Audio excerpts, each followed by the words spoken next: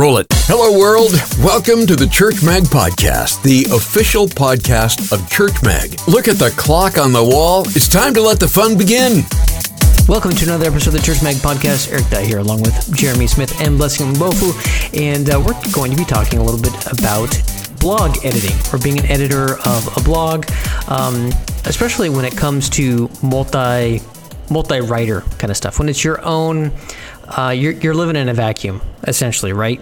Consistency, style, even proofreading, like inherently it's all the same person, right? So yeah, pretty straightforward and obvious. But when you're talking about multiple authors, in the situation of Church Mag, for example, but also your church and ministry sites, right? Like you have a blog, and a lot of times you're going to have multiple authors, right? In a church scenario, you might have multiple pastors, you might have some different leaders who are adding their voice into the mix, or you're a ministry and you have a blog post that's touching on different issues, and you might have something from the head of the organization, or you might have somebody who's doing social outreach or whatever.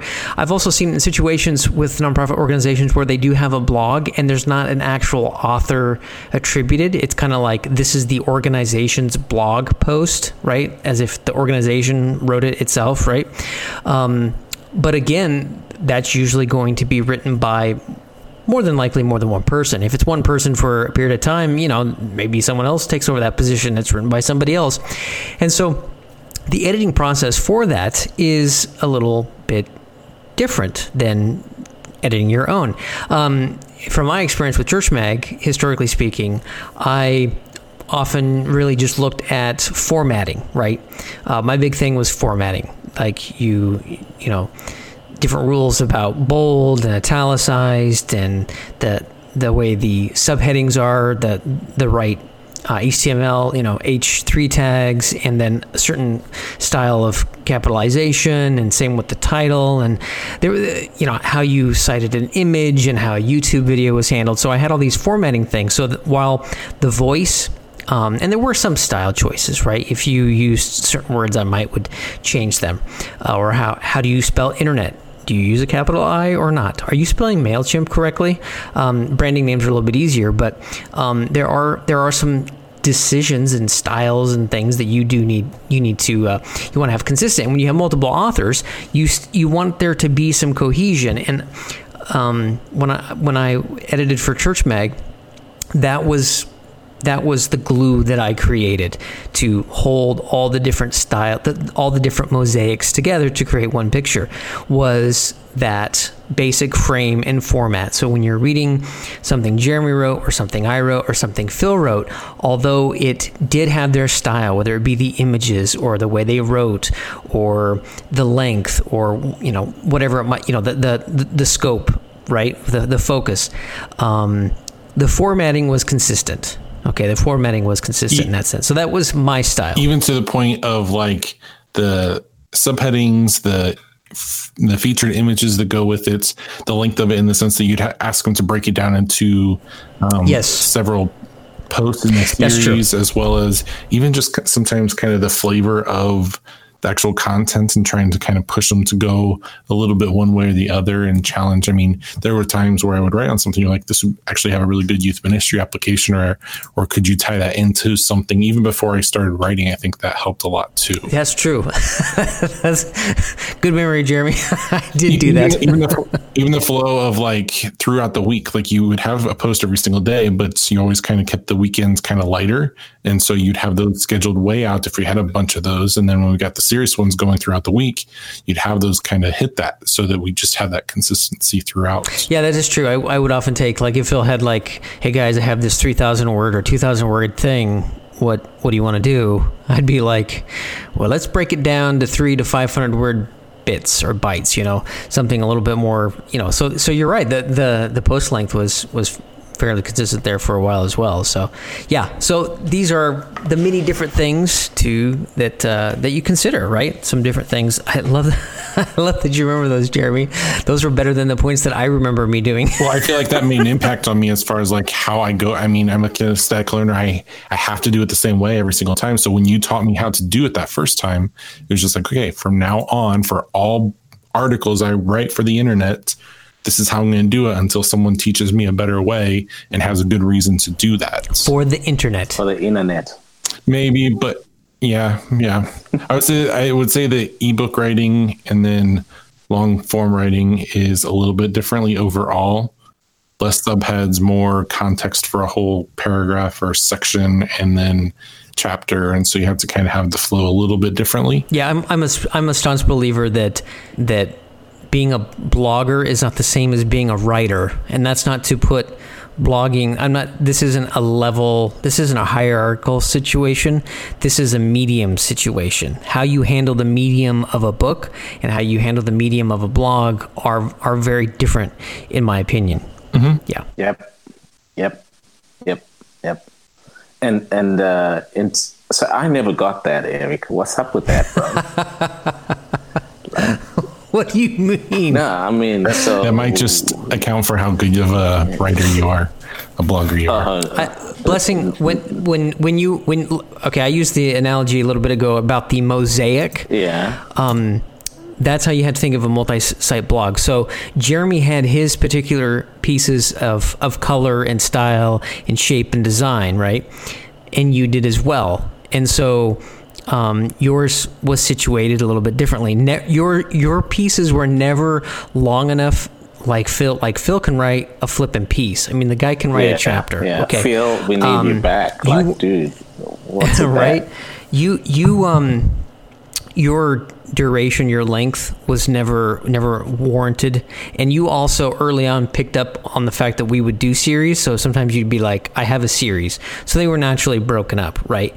And then your style of writing, you behind the curtain here, your pieces usually would fall on like a Tuesday or a Wednesday, sometimes Thursday, not very often. Publication day. If you look back at your pieces, you'll see where they fell.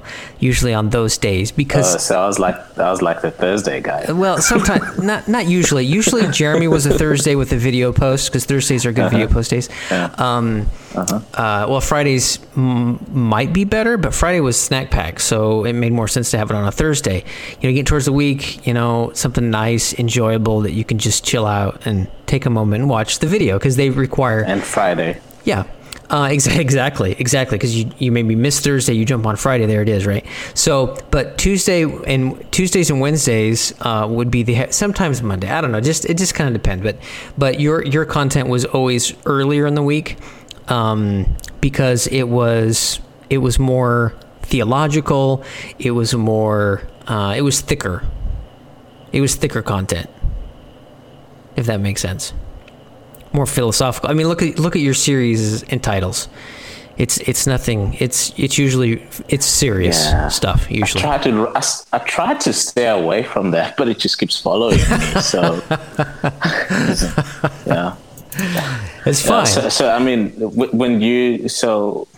did you ever have moments? Because you I mean, this is I think our context is a little different from say a church or an organization, but before going that far, how did you decide? Because, maybe I'm now getting into my own head, because one of the things that I'm wrestling with at the moment, maybe wrestling is not the best word, but one of the things I'm trying to work through is I'm thinking about, when I look at a piece, right, the formatting, I think we need to actually go back to your guidelines, because I think they were great. And just say, hey guys, remember, H3 tags. Well, that's just it. There comes a point. There comes a point, Blessing, where you just do that. Because sometimes I would raise my hand and say, guys, we need to do this differently. Because like Jeremy, if you tell Jeremy, like Jeremy will do it that way. Like he said, he'll do it that way forever. I will permanently do it. Yeah. Some people, you're just so grateful to finally get the content out of them. You don't want to create any roadblocks to prevent them, right? With you, Blessing, I noticed that sometimes you would pick up on formatting without me saying a word. Like you apparently would investigate it or look. I don't know. Did I? But it was just magically correct. Yeah. Well, or maybe you noticed what I changed. I don't know. Well, there were times I tried to do that, where I tried to kind of go back and see what changes did you make. I think that's partly because I've known the pain of of having to edit other people's work, not in a bad way, but like just thinking about how can I make it easier down the line. I said there's one thing, to make it, then that is a good point, Blessing. And you have to really weigh that out, because on one hand, when you have people writing content for a blog, a group publication like that, if you don't want to create unneeded obstacles and hurdles that will prevent content from being created. I had the philosophy of I'd rather have to spend extra time writing or editing the content if that means that you'll write more often, because, it's making it easier for them to be awesome. Because that's what ultimately, as an editor or a leader, your job is to do, is to help people be awesome. So if that was a way we could do it, great. There were some, like Jeremy just wants to know how to do it. So if you could tell him to switch it up or change it or do it this way or that way, that would help him create content, right? He wouldn't have to decide, how do I do this? Because you told him. I mean, even to the point of do you remember what the very first thing was that you said to me as far as things that I should do for a blog post when I'm constructing it? The first thing you told me was, whenever I was writing, how long should I make this? And your response was, a good length is 300 to 400 words, 700 most. And from now on, whenever I'm writing my own blog article, if it's less than 200, it better have an infographic or a video with it, because it's not long enough. Oh, yes, you're right. Gosh, I kind of forgot about some of this stuff. You're absolutely right. You're absolutely right. If it's under 300, you better pad it with something that will, because essentially it's not necessarily the net total of words, in my opinion. Okay. With the medium of a blog, it's actually time spent on a post. So if they're not reading, like if you do 600 or 700,000 word post, and then you're adding videos and infographics, that's a robust thing that you just built. Okay. And that is good content. I get that. But for what we were doing at Church Mag with our style, I mean, this is not like there's only one way to do this. I'm talking about having a cohesive style. Our cohesive style was an approximate amount of time on a post. So if you have an infographic to study for a bit, right, then you don't need as many words, right? So then Jeremy would set it up and then let people go nuts. He'd ask them a question to maybe think about, right? And then same with the video. It was about the time spent on that blog post opposed to just the sheer quantity. Yeah. I must say that picking up from you and for a while from Allison as well, Eric, that the guidelines are super, super helpful. Mm-hmm. Yeah, I learned. And I don't know if many people actually know that we actually have, some guidelines. And to give you a little bit of history, because I mean, lots of places have guidelines. It's interesting. Lots of places have guidelines, and I have guests written at some different places, and I was never presented with guidelines. I didn't know if they had them and kept them away from me and changed it. I'm not sure how that all went, but I was first introduced to guidelines. I was working with, it was the 8-Bit Network at the time, and John Saddington had written or was submitting a post to Smashing Magazine. And he was like, Eric, I'm going to send you their writer's guidelines. He's like, in no way, shape, or form do I think that we should adopt all of this. I just want you to see how some other places do it, right? This is just educational. Do with this as you want. Please don't adopt it all, because this is overwhelming. And he sent it to me, and it was overwhelming. It was, if you printed it out on a piece of paper, it was 3 or 4 pages long of guidelines. It was super long and super detailed, and I combed through it, and I picked out the things that seemed to make sense with what we were trying to do. And that was the basis of the guidelines that we, that then was passed on that you now have. That's where those were birthed from. So yeah. The guidelines are super helpful, especially in the multi-author blogs. If you're running that, create some guidelines and do it. I actually had another thought, just to go back one step. Hopefully this doesn't confuse anybody, is how I was also still thinking about something you say, that that one of the things you wanted to make sure you're getting out of contributors or writers is the content, and not necessarily them getting bogged down with with the things like formatting, for example. I'm actually thinking back about how I would write a post. I'd read and kind of try and proofread it. And then I would also set aside some time to actually format, or at least try some level of formatting. Partly because I cared about how it was presented. Not that others didn't. Oh yeah, I'm the same way. But I'm wondering to what extent that actually took away from me actually creating other content. Well, let me spit this out real quick first, Eric, because this is another thing you taught me, was sometimes you just need to write and you need to stop thinking about it let's be honest, I asked too many questions. And so I was getting bogged down in the details, and many times you would just tell me, just write it and I will edit it for you. Don't worry about those details. Let me just do that part of the job. And I think that was really, really informative for myself, just to kind of recognize that just needed to be said and done. Does that make sense? Yeah, 100%. Yeah, if you're looking after a multi-author blog, or you're looking and leaning on others providing content, that you need to empower people to write. Right, you need to be able to kind of give them permission to set them free.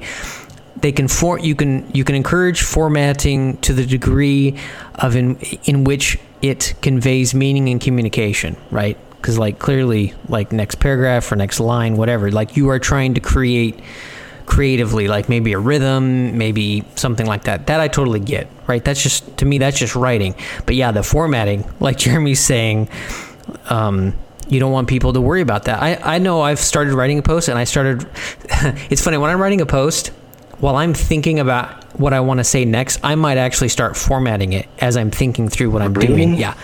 I'd be like, what's wrong with you? I think I want 3 headings, and I think I just wrote what should probably be my conclusion. I probably should segue between the intro and this, and then I'll flip it around a little bit, kind of move it around as I'm kind of processing it. Are you not moving the outline? Actually moving the entire on your outline. The actual point, which is the H3 heading, right? And then the content that went with that, I would have moved it down, and what I just wrote, move it back up. So then I flip-flopped it, and then I edit the segues to make more sense. No, I do that when I do that when I'm writing, but I don't. I leave the final formatting to the end. I make little. No, to me, it's part. See, that's to me the really difference. Again, pointing to that difference between writing and blogging is that you're thinking about, how is this being ingested? Yes.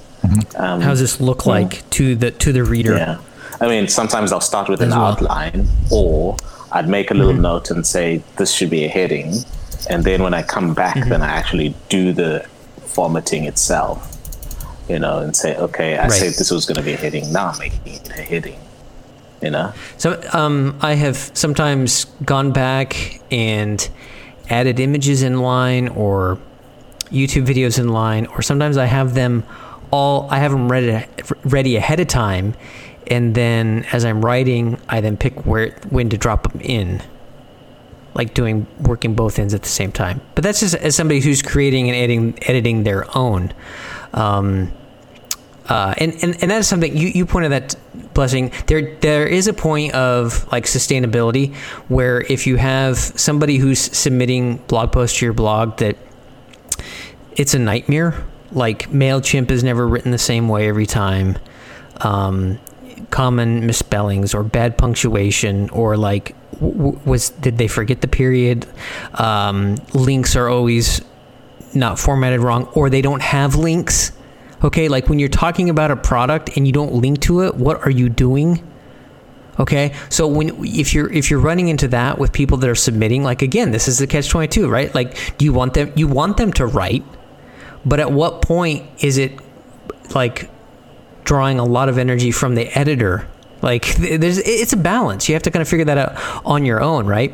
And so what I recommend, Blessing, is there are multiple things that multiple tools that do this, and I can't think of the one that I used that was free, and it would show you the changes. And I used to share these for about a year. I used to share it with you guys when I would edit it. I would share you the before and after, and it would show every edit. So on the screen it would show your blog post, but then it would show everything that was edited, so you knew what was changed.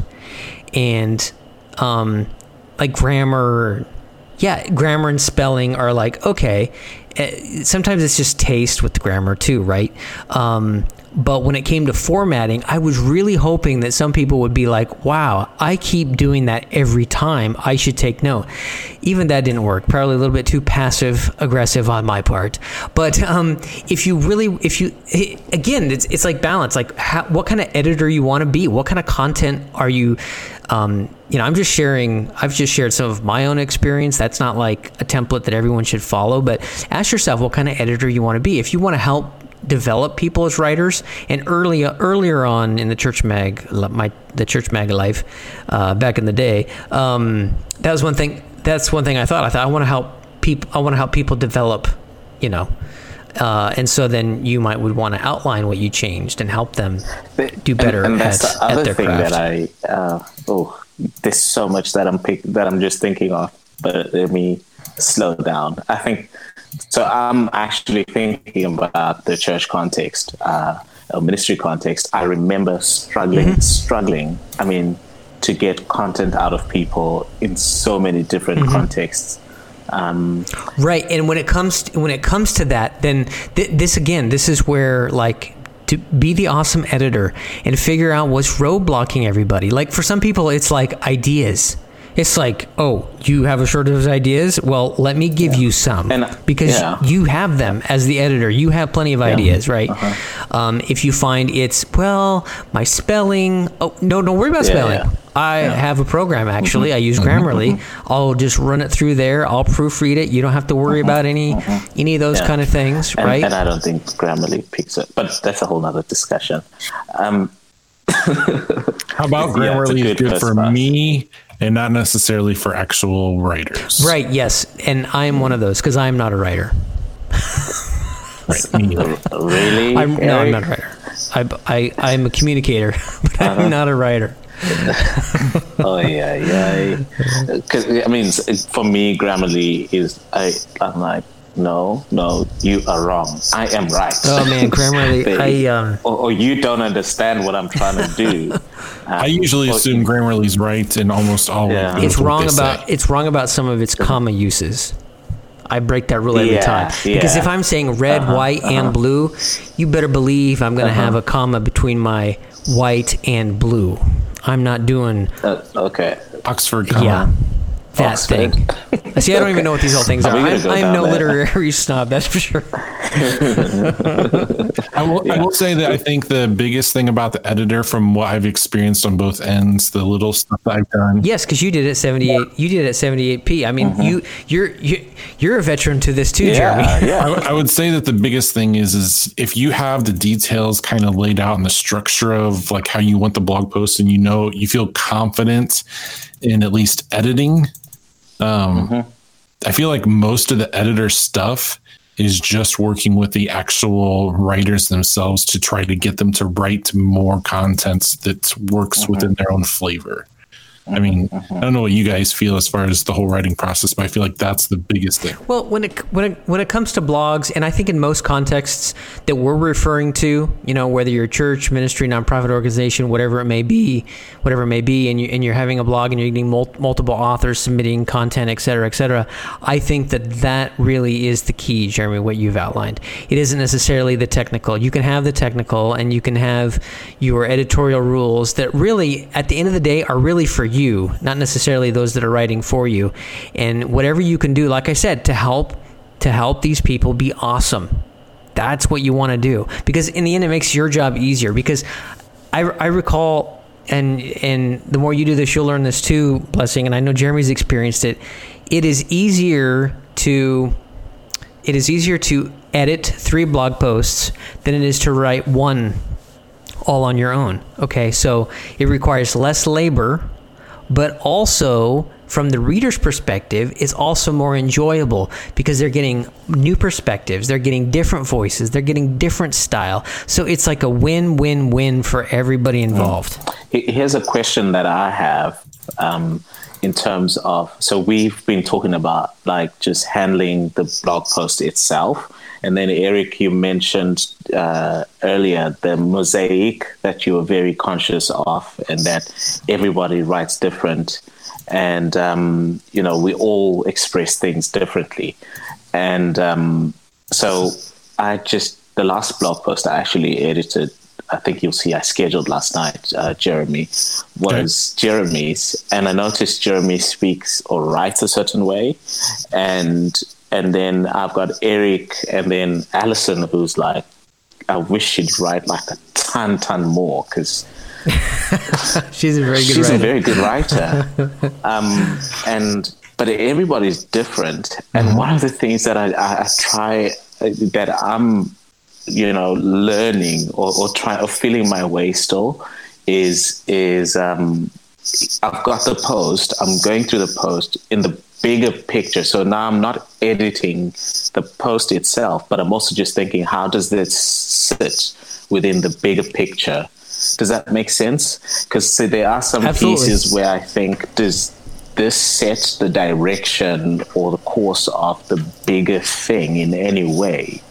Yes, and that's a catch-22, Blessing, because there's different levels to that. You can look at the week, the month, the year, etc. Right? So your week to week, I always refer to like as a meal. Right, so you have like your meat portion, which is your Tuesday post. Monday's a little bit light. It's healthy. Your Monday's healthy. Usually it's healthy. It might be lighter. Always thought provoking. Nothing goofy usually. Wednesday again, like your hearty. Like your mashed potatoes, for instance. Thursday, maybe a little sweet potato casserole, a little sweet but still nutritious. And Friday, Saturday, definitely you're talking about some possible dessert options. Maybe some candy, Sunday after dinner, So like that's kind of how I looked at the week was, in fact, that's what we would call like a fun post. Jeremy calls them like a fun post, right? We would call that candy. That's your candy post, right? Too much candy and it rots the thing out. It's not healthy. But no candy, and who wants to eat or go there? Like nobody, right? And so it was kind of like a meal. Now, as far as the bigger picture goes, that really gets into your kind of a regular diet. Not every week you're going to have like roast beef, right? Some weeks your meat's going to be a ham sandwich. Nothing fancy, just a ham sandwich. It's meaty, but it's certainly no, big Sunday dinner, right?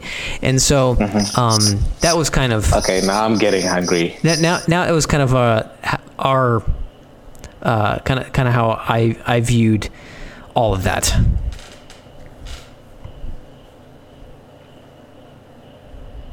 Okay, that was my point that I had that I wanted to share with you, Blessing, is when you view it that way, there's the pressure of, what direction are we going, right? What direction is Church Mag going? Every step counts, etc. At the same time, when you look at the big picture, a little step too far to the left or too far to the right or however, isn't earth-shattering. Like, it's easily corrected. It's really no big deal, right? So you have a whole week and nothing really big drops that's really meaty. Like, no big deal. It's okay. That'll happen next week. And so it's a very empowering thing. It takes the pressure off and it empowers you when you view as an editor, when you view what you're putting out there on your blog. It's a very empowering thing. And so if I'm just, okay. Wait, I'm just going to let that sit.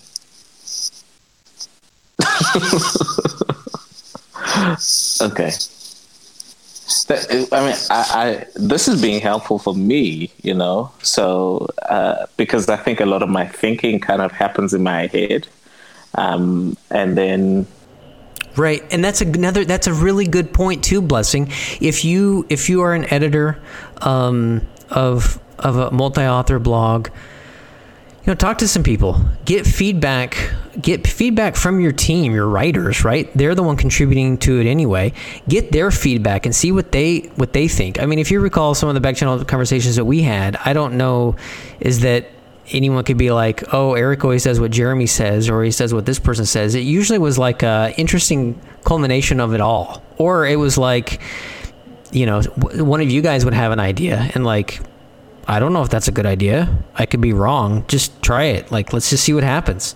All right, just blog it, man. Let's just see what happens. Just a blog. Don't take this so seriously, guys. Like, you got a nonprofit organization. I realize that there's a certain standards. The stakes may seem pretty high, but just calm down for a second and realize it is just a blog. Okay, so just keep it in check, people. It's still just a blog. Okay. Yeah, I would also say be intentional about what it is, not necessarily from a be serious standpoint, but like I know several different places that I would write for, do blog articles, and to ask about a blogging guidelines, they were like, I don't know. And so I literally share what Eric has already, and they're like, can we just take this? And I'm like, yes, just take it. But just take it. Think about like what you're doing. It's a public URL. Have this conversation. Yeah. I mean, we can even link to our blog. What do you call it? I mean, ChurchMag /guidelines. Yeah. It's right there. Yeah. I mean, I mean, in any way that this can be helpful for people, I think, there are lots of churches that could even be struggling with that, or organizations that don't even know where to start. Yeah, because honestly, if you're an editor and you don't think of the guidelines as I'm going to share this with everybody right away. No, I'll be frank with you. The guidelines are for you, the editor. Yeah, that's who uses them the most is you. So creating the guidelines is as important to you as it is anybody else. I would also say that I think that the stuff that you do for whatever you're blogging about is really important, and just make it authentic. Like I think about writing church and mental health stuff. I won't be doing much pushback on that website. There will be very little. It'll just be kind of, here's the information, here's what you guys need to know, and here's some of my like biggest worries and concerns and frustrations.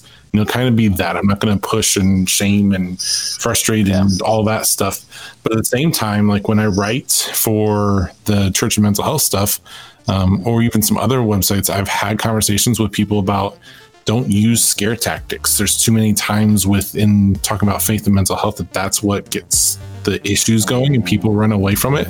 So like if I talk about anxiety, I'm not going to say you need to do mental health stuff because otherwise you're going to be just running, and it's probably true, but it doesn't come across well with text. And in the speech that I would use, I would put it that way. And so I think whatever those things are, whether you're talking about youth ministry and just having fun and this stuff and like trying to relate to teenagers, or if you're more of a discipleship pastor or whatever your ministry is, bring that authenticity into the actual blog articles. And like we've already said, have your own unique voice in this, but don't try to, dear journal, today I feel like that kind of just takes away from the stuff too. Yeah.